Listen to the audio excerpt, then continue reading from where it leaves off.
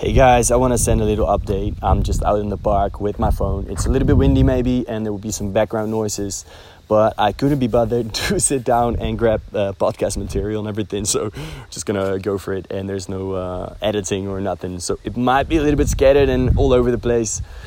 Anyways, it's December 16, 2022, which is a really interesting date, I just realized, because it's exactly 20 years ago that my grandma gave me a ring for my birthday, which was then half an hour late, but it doesn't matter.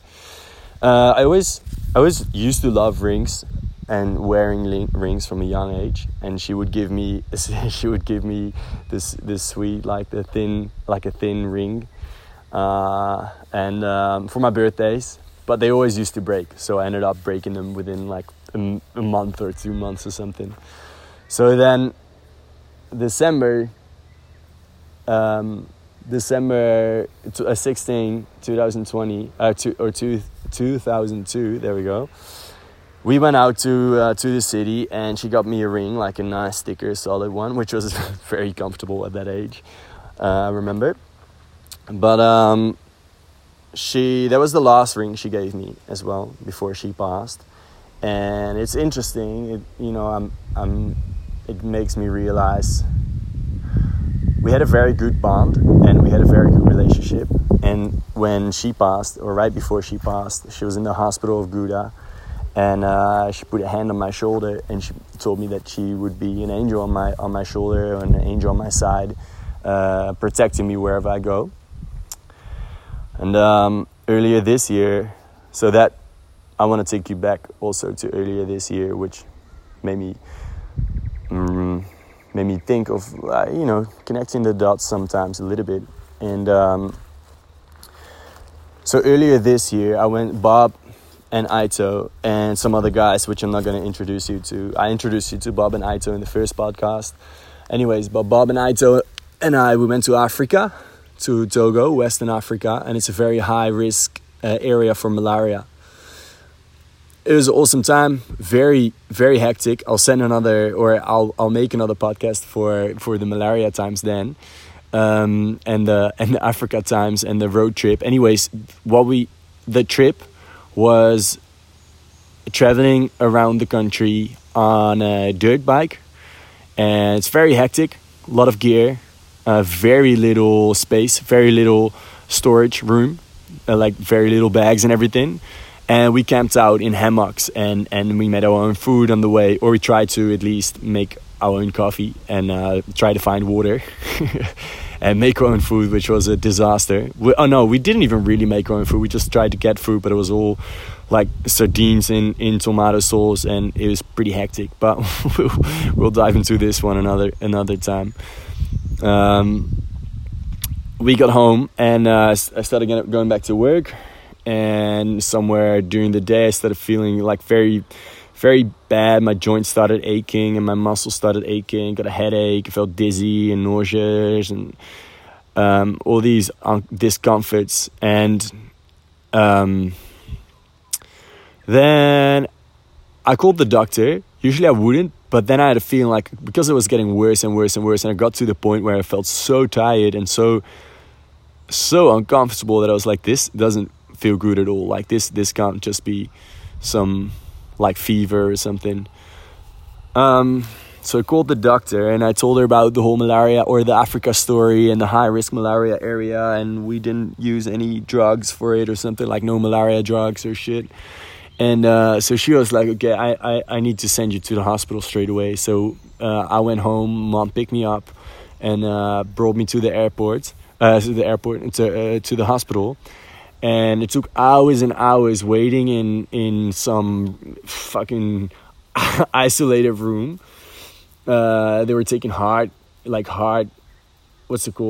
scans, and I don't know what tests they did, because I was completely out of it. My mom started to worry a lot. Because normally, I was very tired and not at all. I didn't say nothing, which is very unusual for me. Like, it's very untalkative, if that's a word. And then, well, it took a few hours before we got escorted to another room where they took blood tests And then it took another few hours before they came back with the result. And the result was indeed that I had malaria. And I kind of started laughing because it's like, well, that's a good sign. At least we know what's going on. And then the doctor is like, no, man, this is deadly. And I was like, well, you got a recipe for it, right? And like, you know what to do, right? Isn't that true? And then they all started freaking out, which was weird. It's kind of, that made me a little bit uncomfortable because they started noticeably freaking out and getting nervous. And they started dropping shit, and then they wanted to escort me to another place. So they got me up to a level, I don't know, it doesn't really matter. They got me up somewhere to another level and in some room. And as they're escorting me to the room, which I didn't know then, but mom told me later, that mom started to get really worried because they brought me to the room that my grandma passed, and that my grandma, the story that I just told you, with when she put a hand on my shoulder saying that she'd protect me, and they put me in the exact same bed. So they told me I had to stay there for a few nights for sure over the weekend. So mom went home to get some food because I'm a sassy little boy. I don't like hospital food. So mom got me some nourishing food instead. And as she was driving back, she shoot up a little prayer like, Mom, please don't come get him, and please watch over him. Like, Mom, please don't, like, because she was just very frightened and very, very worried because she'd never seen me that way. And like also seeing, like, observing all the doctors and nurses getting really nervous from someone with malaria and not really knowing what to do, which was a surprise to both of us. That definitely freaked out my mom as well. Got her worried. So anyways, 3 days later or something, heavy medication, whatnot, I got out of the hospital. I lost probably like 5 or 10 kilos, no, at least 5 kilos. And I was very weak and I was still sick.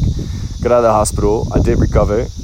Fully recovered. Did another blood test to check recoveries and everything was all good. Anyways, 2 days after I left the hospital, I went to help mom to clean out the office, and her office was I wouldn't say messy, but it was pretty full on. It's a lot of archive in a lot of boxes with books and photos and photo albums and like photo folders and just loads of things. So I put up stocked up, like I put everything in my car. There we go.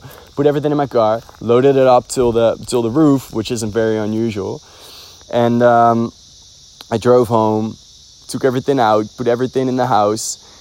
Day after, I need my car to take it away somewhere, and I want to clear out or I want to check the space in the back because I had to put something inside. And there's a little paper in the back of my car, so I wanted to throw it out. I pick it up, turn it around, and it is a photo, like it's a small, like a passport photo of someone that I think I didn't know.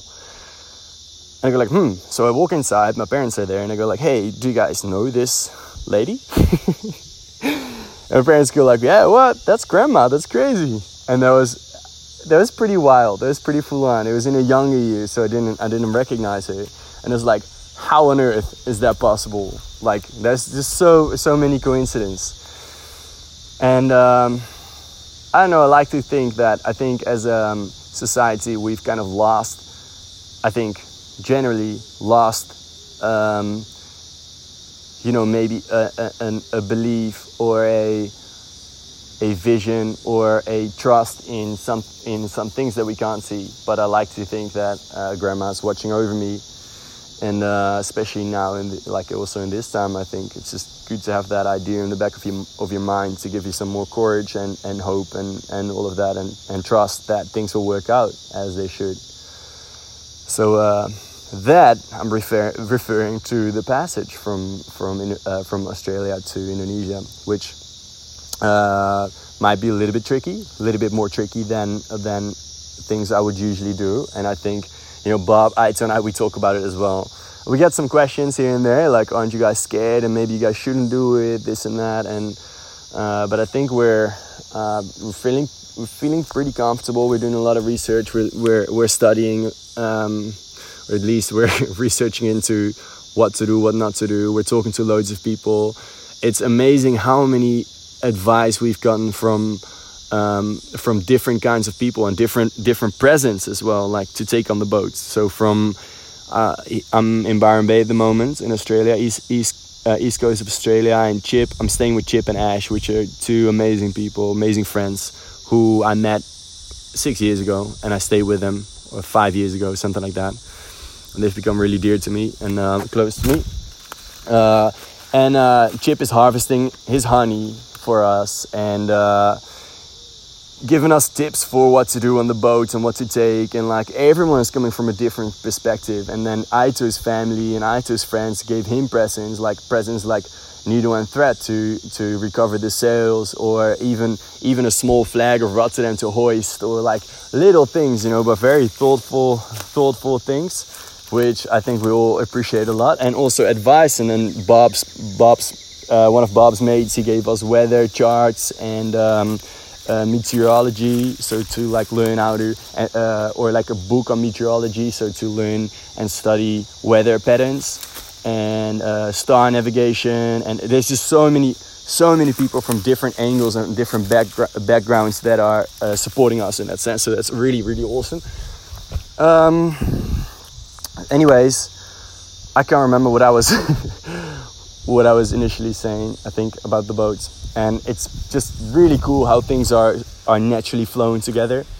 Because I would say everyone's got their own task a little bit. Well, Bob had a task, but he managed not to do it. He managed not to have time for it.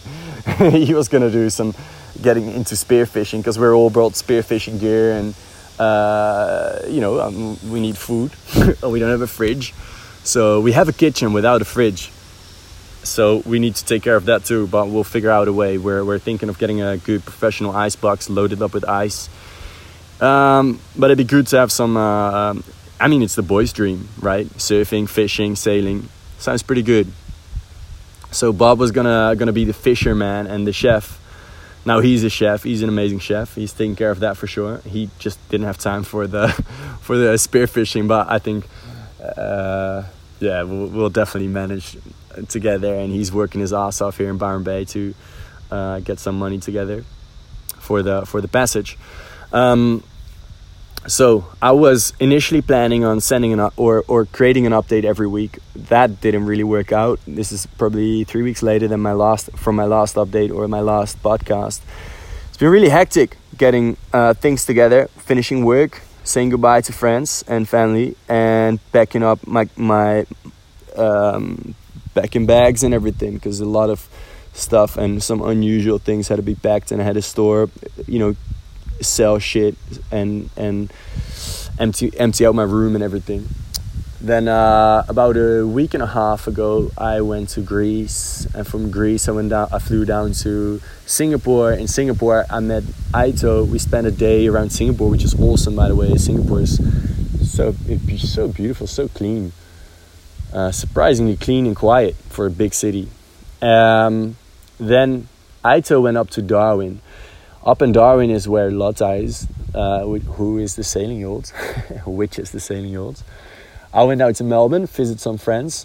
From Melbourne, I flew up to Byron Bay, where I currently am, and spending time with Bob and Ash and Chip and other friends, surfing, and Chip is teaching us natural beekeeping, maybe we get to harvest a little bit of honey for the boats. And I have an amazing chat catching up with them. Really nice. Bob is staying here. I'm flying to Darwin in 2 days from now. And then from Darwin, we have Aito and I, we're going to have 1 week to clear out the boat, reorganize it. He's already up there. I feel partially bad for him. He's just out there by himself, and he got there 3 days ago. And it's 35 degrees up in Darwin. And he from the airport, he took a taxi straight down to the port, to the marina. and there was no one. He didn't have no key, he didn't have nothing, but he saw Lotta, he saw the boat, and he was like, okay, that's the one. And at least it's there, because we bought it without seeing it. We bought it without actually seeing the owners. We FaceTimed and stuff, and they feel very generous and authentic and real and everything, but you never know, of course. So he got there, and then, well, the boat was there, Lotta was there, he got on board.